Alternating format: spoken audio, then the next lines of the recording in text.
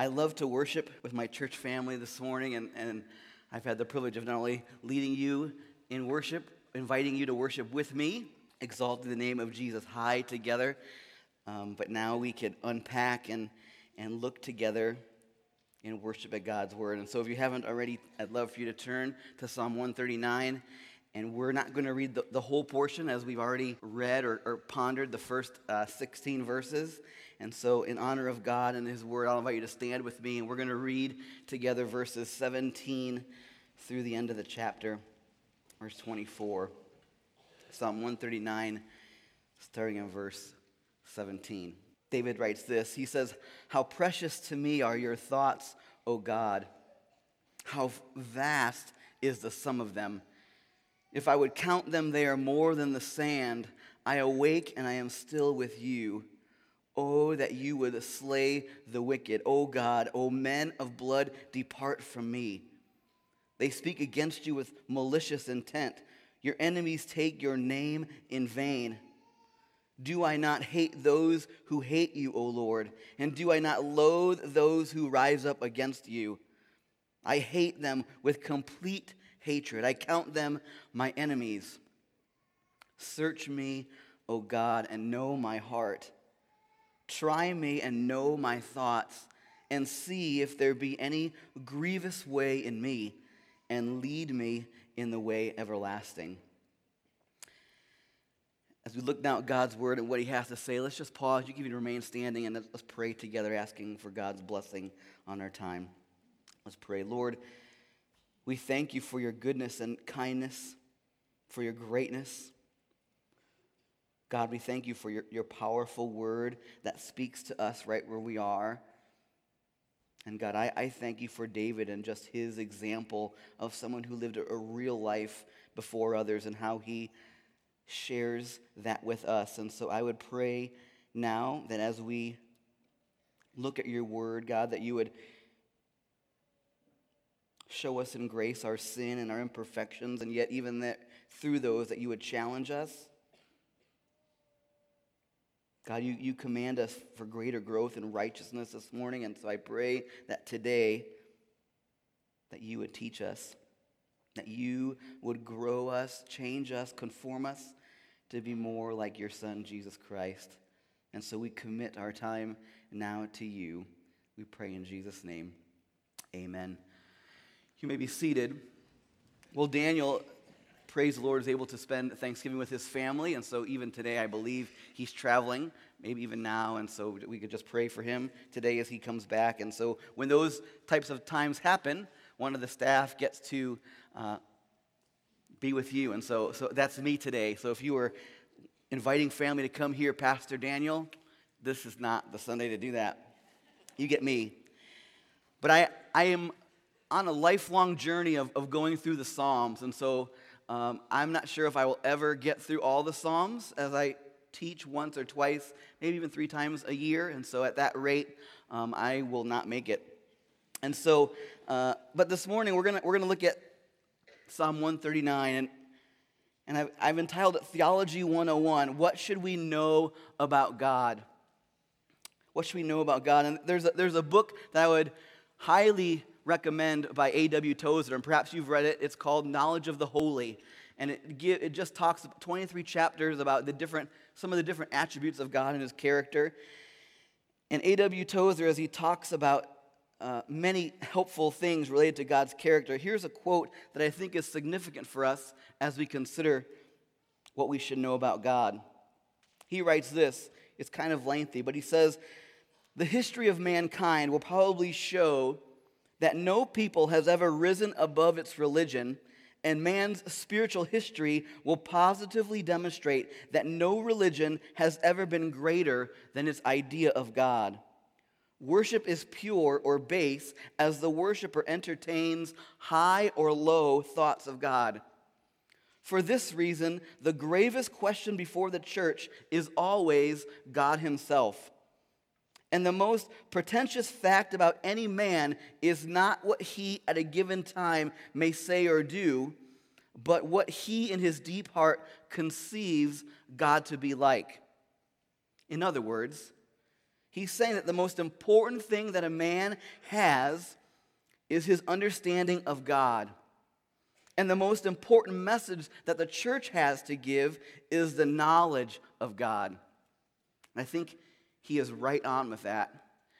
As I read that and as I've thought about this psalm, I've been thankful for Daniel and his faithfulness to proclaim the word. I did not plan to preach this week with him doing a 2-week series of biblical worship.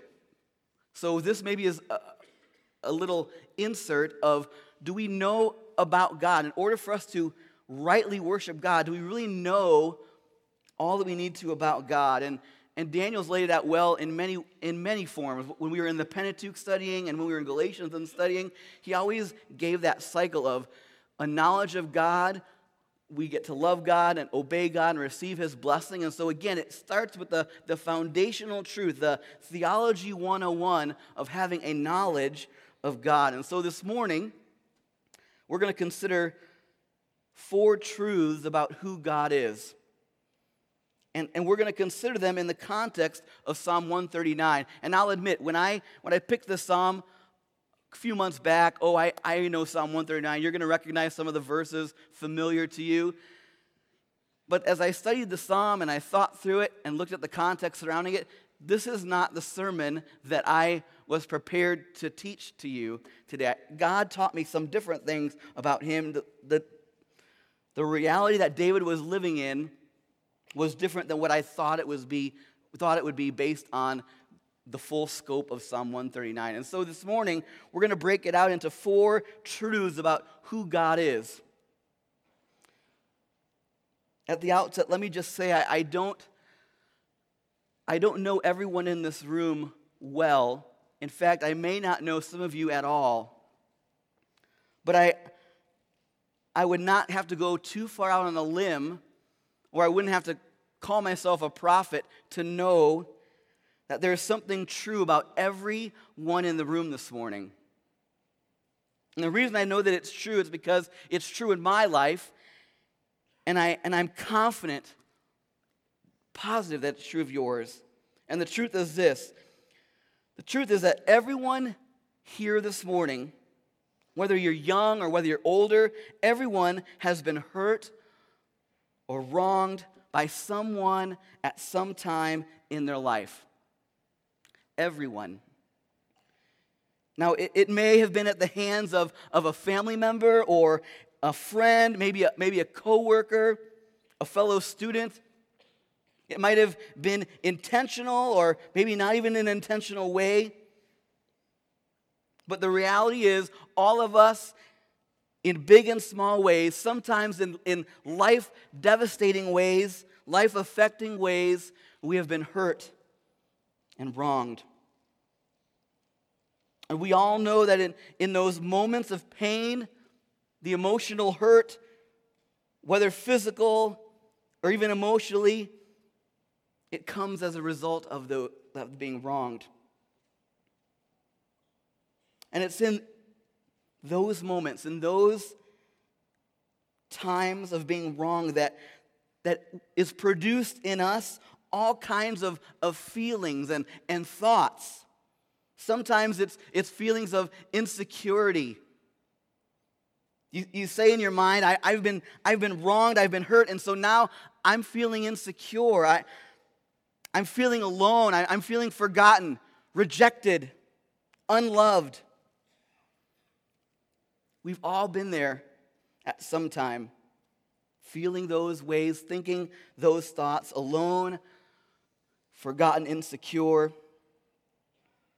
And I would guess as well that since we've all been there, there's that temptation that those situations produce. That the temptations toward sinful anger toward those who have wronged us or hurt us. Or becoming isolated, where we separate ourselves and become bitter. Or maybe even we lash out in vengeance towards those that wronged or hurt us. I want you to catch this. Psalm 139, it's about those things. It's about being wronged and hurt. It's about the tendency that we have, that David had, toward feelings and thoughts of rejection, the temptation towards anger and bitterness, and even lashing out to others. We're going to see, as David wrote Psalm 139, that he is going through some sort of hurtful situation. Now, we don't know the exact circumstances. We don't know who or what group of people have wronged him or hurt him. But what we'll hopefully see by the end of this psalm is that someone has hurt him, someone has wronged him, and as he's expressing with us a common experience of being wronged and hurt. But what we're going to see, hopefully, is that even as he wrestles through it, his response is uncommon. And so, what is uncommon about Psalm 139, I want you to catch right at the outset here, is how David thinks about the wrongs that have been done to him, how he responds to the hurt that others have caused him. We'll see that he's not thinking about becoming isolated or becoming bitter, but rather he is reflecting on what he knows about God and how great God is. Hopefully we're going to see that this morning. In fact, as we work our way through Psalm 139, let's consider 4 truths about God and how to apply them. Essentially, Psalm 139 is Theology 101. Who is God? What do I know about God? What are the foundational truths that we should know about God? David makes his understanding of God in this psalm very personal. He makes it very practical, as so what I would say is to help us in similar situations. I'm going to share with you the applications of things not to do. Maybe that's a bad way to preach. Here's what you should not do as the application, but we're going to do it anyway because I'm not the preaching pastor. So here's the first thing. As our Bibles are open in 139, we're going to look right at the text. Here's the first thing when you are wronged and hurt. The application is, you can put them both up there. The application is, don't whine. Don't whine, because God knows exactly how I feel and what I'm going through. God knows exactly how I feel and what I'm going through. Look at verse 1 with me. It says, "O Lord, you have searched me and known me. You know when I sit down and when I rise up. You discern my thoughts from afar. You search out my path and my lying down and are acquainted with all my ways. Even before a word is on my tongue, behold, O Lord, you know it altogether. You hem me in behind and before and lay your hand upon me.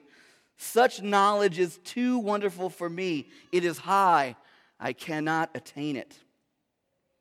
I want you to think about it this way. Imagine I was to ask you to write a song for me, or maybe to put together a poem about how you're thinking or how you're feeling when you've been wronged or hurt by others. You're feeling that pain, the difficulty that goes along with it. What would that song sound like? What would that poem go like on a Sunday morning in worship? I'm going to tell you this. If it was me, my poem or my song, it would not sound like these verses here. It would sound something more like this. "O Lord, what are you doing? Don't you know that I don't deserve these things? Don't you know that I don't need any of these things? Don't you know any better, Lord?" Would that be what yours is like? If we're honest, it might. It's easy when wrongs are done, especially when things that we don't deserve or didn't somehow initiate, to think and respond rightly. It's easier to whine, to complain, to argue and debate with God about what He's doing, what He's up to, how He's doing it, and how it shouldn't be. And on we whine. But David is doing none of that here. There's no whining and complaining, but rather David, what he does is he talks to us about thinking about who God is, and even more specifically about how God knows. Look at verse 1. "O Lord, you have searched me and known me." The word there for searched, it could be pictured like someone panning for gold. I don't know if you guys have been to Tanner's lately this season. I went this past fall and I took my kids, and they have this new to me thing where your kids could pan for jewels, and there's this little contraption with water stream that goes in, and you have this little box with netting in the bottom, and then you buy this overpriced bag of dirt with stuff in it, and you put it in there, and you stick it in, and you shake it, and you pour it, and you sift, and you wash it out. And what do you have when you're done? Well, they say jewels, but I don't really know. But that's the picture here of searching and working. That's this word, searched. And so David says, here's what I know about God. God knows me because he carefully examines me. God knows me completely and comprehensively. He knows. Verse 2, it says, "You know when I sit down and when I rise up. You discern my thoughts from afar. You search out my path and my lying down and are acquainted with all my ways." Do you see the picture here? How God's knowledge is all-encompassing. There's nothing that God does not know. The divine attribute could be said omniscience, all-knowing. God is never caught by surprise by our circumstances. He never sees your hurt or your wrong and says something like, "Well, wow, I didn't see that coming." That could never happen. God knows. He's aware. He's searched us. He knows our path, where we are at every part of the day. Look at verse 4. It says, "Even before a word is on my tongue, behold, Lord, O Lord, you know it all together. You hem me in behind and before and lay your hand upon me." I wrote this down in my notes. And maybe you could write in yours. It says, God knows because God plans. God knows because God plans. The idea as it relates to our lives is not just that God sees what's coming and warns us. Uh-oh, here comes some wrong, here comes some pain, some harsh words, some difficult circumstance. You better watch out. Hold on, I see it, here it comes. That's not God's knowing. You see, God knows because God plans. He determines.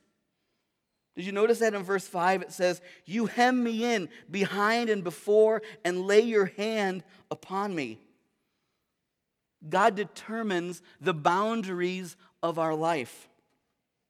He determines our circumstances. He numbers our days and determines their content.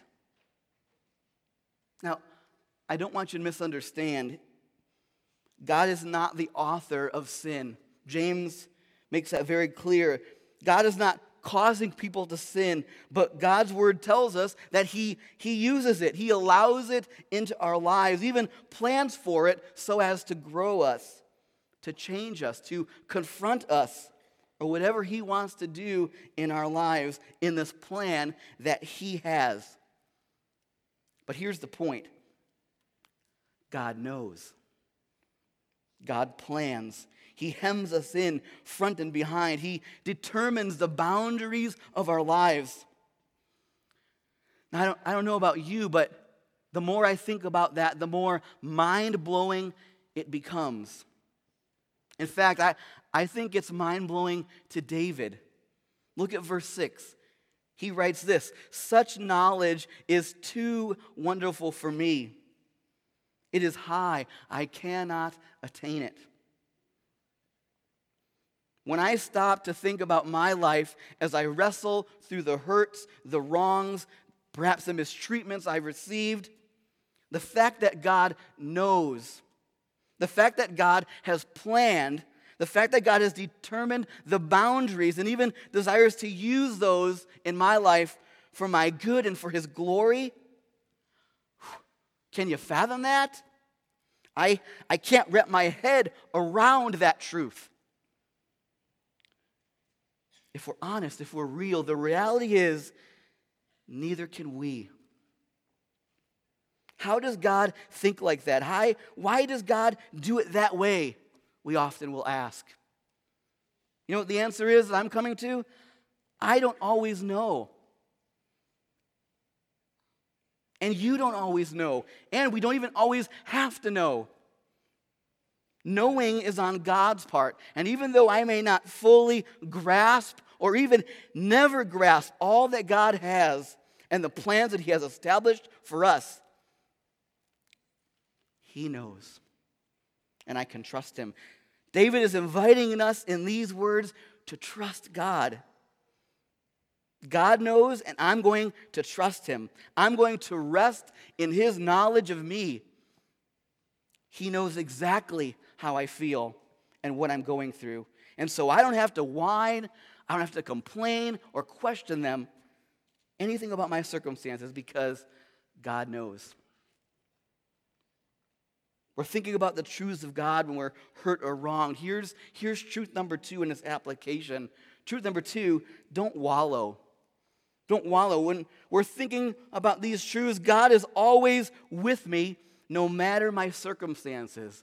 God is with me no matter my circumstances. Wallowing means to literally be overwhelmed with worry. Maybe it starts with worry or fear, but it grows into wallowing where we're just so overwhelmed and can't even think straight about it. Notice here again how this is Theology 101, made personal and practical. Look with me at verse 7. He says, "Where shall I go from your spirit? Or where shall I flee from your presence? If I ascend to heaven, you are there. If I make my bed in Sheol, you are there. If I take the wings of the morning and dwell in the uttermost parts of the sea, even there your hand shall lead me, and your right hand shall hold me. If I say, surely the darkness shall cover me, and the light about me be night, even the darkness is not dark to you. The night is bright as the day, for darkness is as light with you." What David is declaring here, what he is saying, proclaiming, is something great about God. It really doesn't get much better than this truth about God in these verses. God is always with me. No matter where I go, no matter what the circumstance, even though I may feel alone and forgotten, I might feel like everyone in the world is against me when I'm wronged or when I'm mistreated, when it feels like I've been rejected. But here's the truth. Not everyone has left me. There's somebody with me. There's somebody standing beside me. There's somebody who is always there. I'm not alone. I'm not forgotten. God is with me. God is with me. And notice this, it's not like David is trying to escape God. He's not in his hurt and wrong. He's not looking for some place where he could go where God isn't. That's not the point of what he's writing. He's saying that God is everywhere. The big word, omnipresence, right? There's nowhere that we can go. Where shall I go from your spirit? Or where shall I flee from your presence? No matter where I go, I'm not trying to get away, not trying to escape, but rather, no matter where I go, I know that God is there with me. Look at the emphasis of verse 11. David says, "Surely the darkness shall cover me, and the light about me be night." Pretty much that describes what it's like to be hurt and wronged. It's often a dark time in our lives, a time where the weight is heavy upon us, and we feel that hurt and that pain. We're battling the emotions that go along with that. Our minds are often clouded. Our thinking becomes skewed. The darkness is always there. And so in those times where David found himself, look at what he says in verse 12. He said, even the darkness is not dark to you. The night is bright as the day, for darkness is as light with you. If you've ever been in total darkness, it can be very scary and unnerving. I'd tell you a story of when I was in college and went in a cave, but I won't. But it's dark. But in those times of darkness, look at what David is saying, where even though we might feel lost, alone, or helpless, he knows that God is there with him. And even in those times, our darkest days, God is going to help. Because with God, there is not dark, there's no cloud that hides anything. There's no skewing of our perspective or understanding. For the night is bright as the day, for darkness is as light with you. I love that understanding of God. No matter how dark my day or how difficult my circumstance, God is with me and able to see me through. I don't need to wallow in the, oh no, why me? Oh no, how am I going to get out of this? Oh no, am I going to be okay? Is this going to work out? There's no reason to wallow in all the self-pity that comes in times of hurt and wrong and mistreatment, whatever they may include.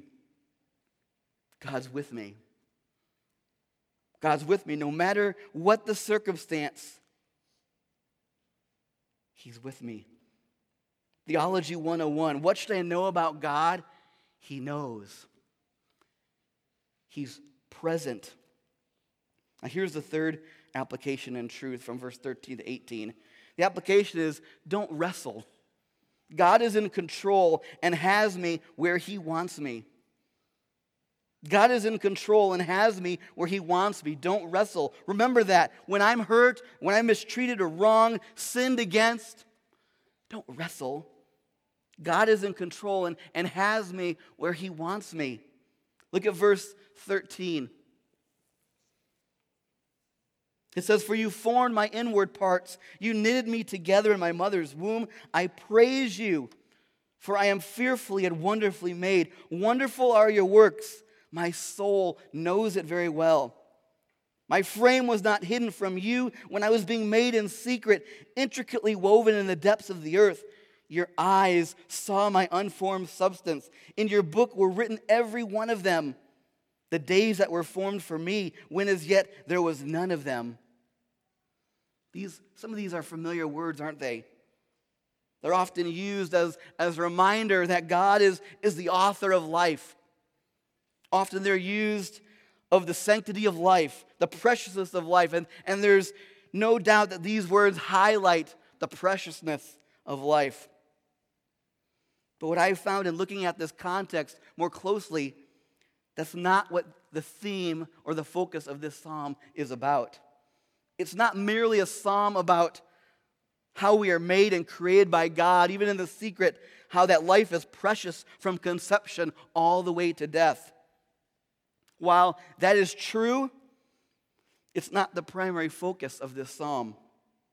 What I believe David is saying here in verses 13 through 16 is this. He's saying, I've been created by God, and so God controls every single part of me. Every single aspect of my life, God created me. I'm just the way that He wants me to be. And He continues to guide my life and plan my life and seeks to use my life under His control all the time. He has me right where He wants me. Verse 15, my frame is not hidden from you. Verse 16, your eyes saw my unformed substance. In your book were written every one of them, the days that were formed for me, when as yet there was none of them. We have to have a right understanding of who God is. He's not God is not walking around in heaven nervous and fearful that our lives are not going to turn out right.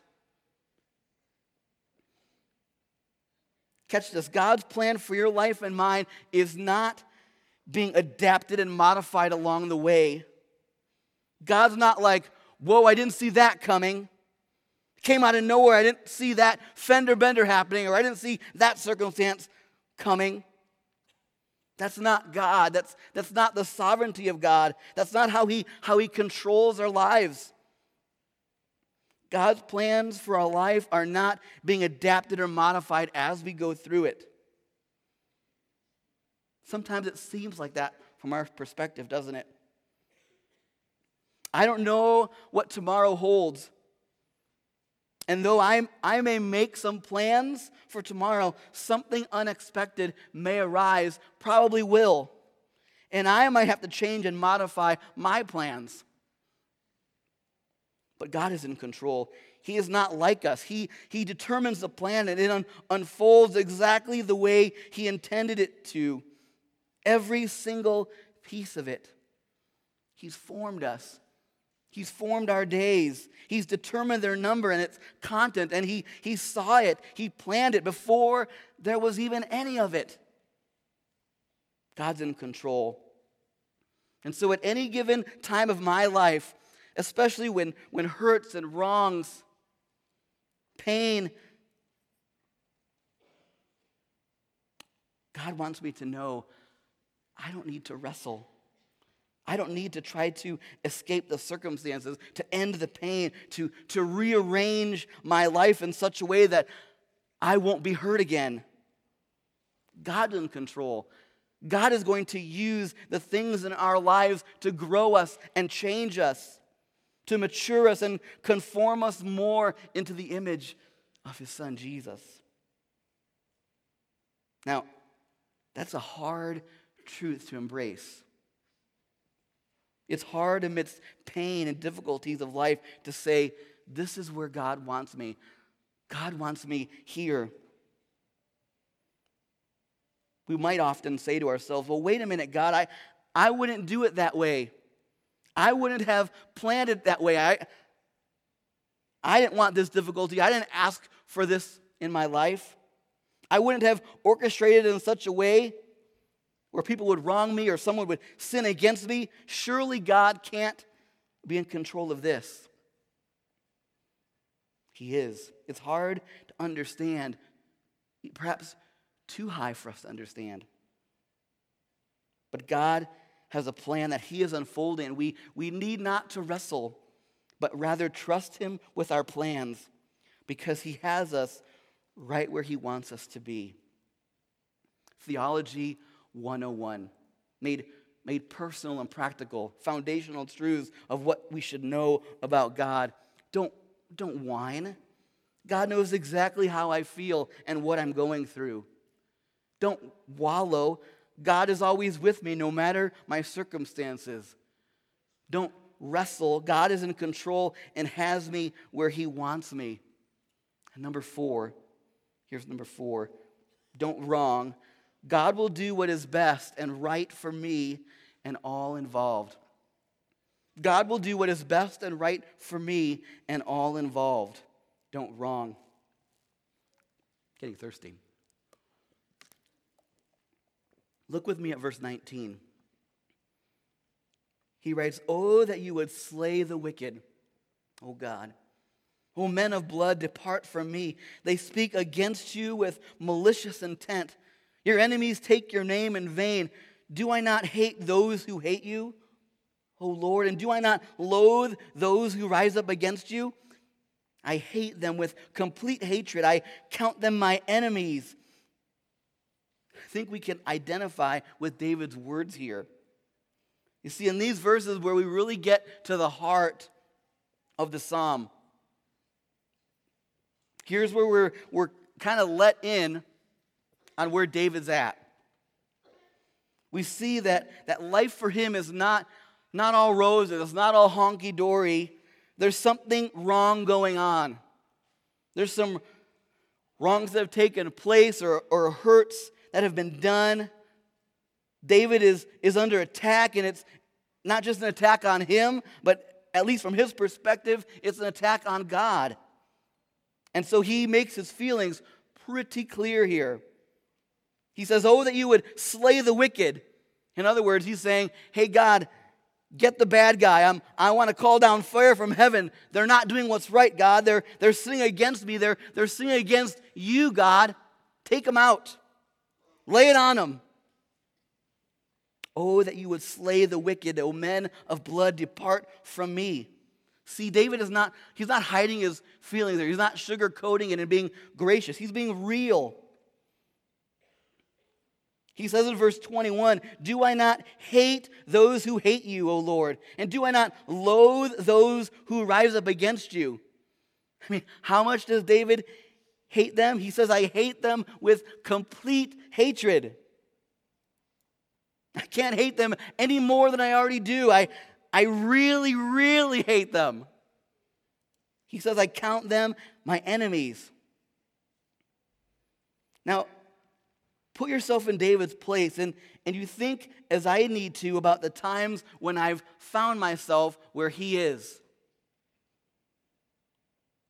People having sinned against me, hurt me, sometimes intentionally, sometimes maybe not as intentional, but hey, this is where I am. I'm feeling the pain. I'm feeling the hurt. I'm feeling insecure and rejected. And so wouldn't you say in those moments, the temptation would be to say, okay, these people need to pay. There's this temptation to say, hey, God, you could sit this one out, God. You could take the day off here. I'll make them pay. I'll determine what they deserve for what they've done to me. God, I don't really need you in this moment. I mean, I'd love it if you would send down fire from heaven, but here's what I really want. What I really want is I'll just play God. I'll determine what should happen, and I'll make it so. Have you been there? Now, maybe only I have, but I'm sure that we've all been there. Desiring to determine the punishment, the retribution, and the consequences that should be done to people who have wronged or hurt us in some way. But catch this. This is not where David is. He says he hates them. He loathes them. They are his enemies. He wants God to slay them. But do you see the picture? There's no hiding of emotions. We know that exactly what David is feeling. But catch what he says in verse 23. After those words, he says, search me, O God, and know my heart. Try me and know my thoughts, and see if there be any grievous way in me, and lead me in the way everlasting. Do you see what he's praying here?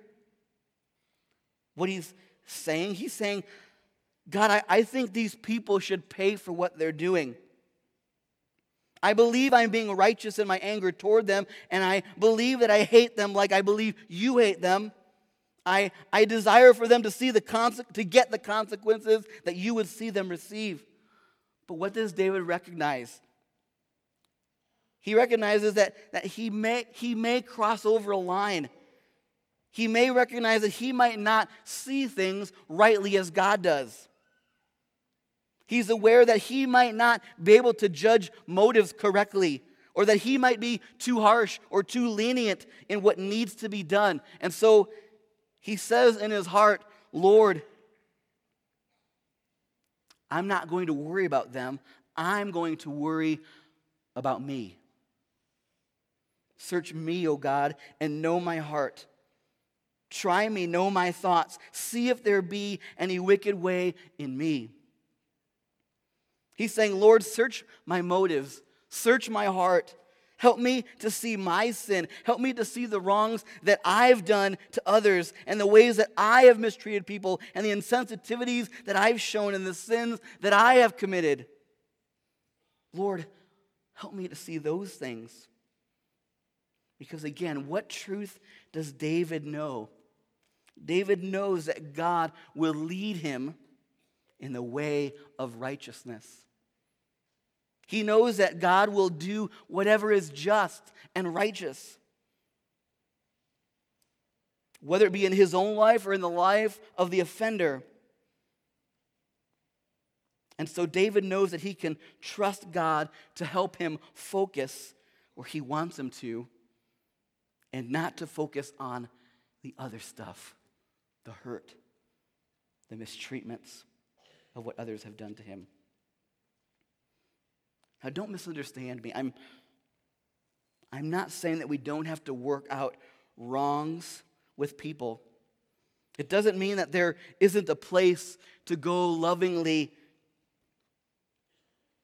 to our brother or sister, to point out sin when it's done, and even hurts when it's done to us. There's a place for that, and God's word speaks to that clearly. It's right to go to people and to work it out and repent and to forgive and ask forgiveness. But the starting point, even in that conversation, is the end of Psalm 139. Search me, show me my sin, before I go address someone else's. We should never say, let me play God and try to determine the consequences that someone else should experience. But rather, let me experience the consequences I deserve so that I can be righteous. You see, David makes it clear that there is no place for doing wrong in the lives of people that wrong us. There's no place for returning evil for evil. What we should do is look inward. And what we should do is pray for God to search us and know us. And then rest and trust in his justice, in his timing, knowing that he'll do what is best and right for me and for everybody else, all that's involved. That's a hard place to live. But I believe that's where David lived. And it's where he invites us to live as well. I said at the beginning, the experience of Psalm 139 is very common. But the response to the wrongs and the mistreatments, very uncommon. I don't know when it will happen next for you, but I know this: you are going to get wronged and hurt again. It might be 5 to 10 minutes after the service ends. It might be on the car ride home. It might be while you're eating a meal later today. Or maybe your family is better than mine and you'll have to wait a little longer. And it will happen tomorrow at work or this next week at school. Maybe the next week or maybe perhaps the week after that. I don't know when, but I know that it's coming. Someone is going to wrong you. Someone is going to mistreat you or say a harsh word, judge unjustly, unrighteously judge your motives, your character, attack you, put you down, reject you in some way.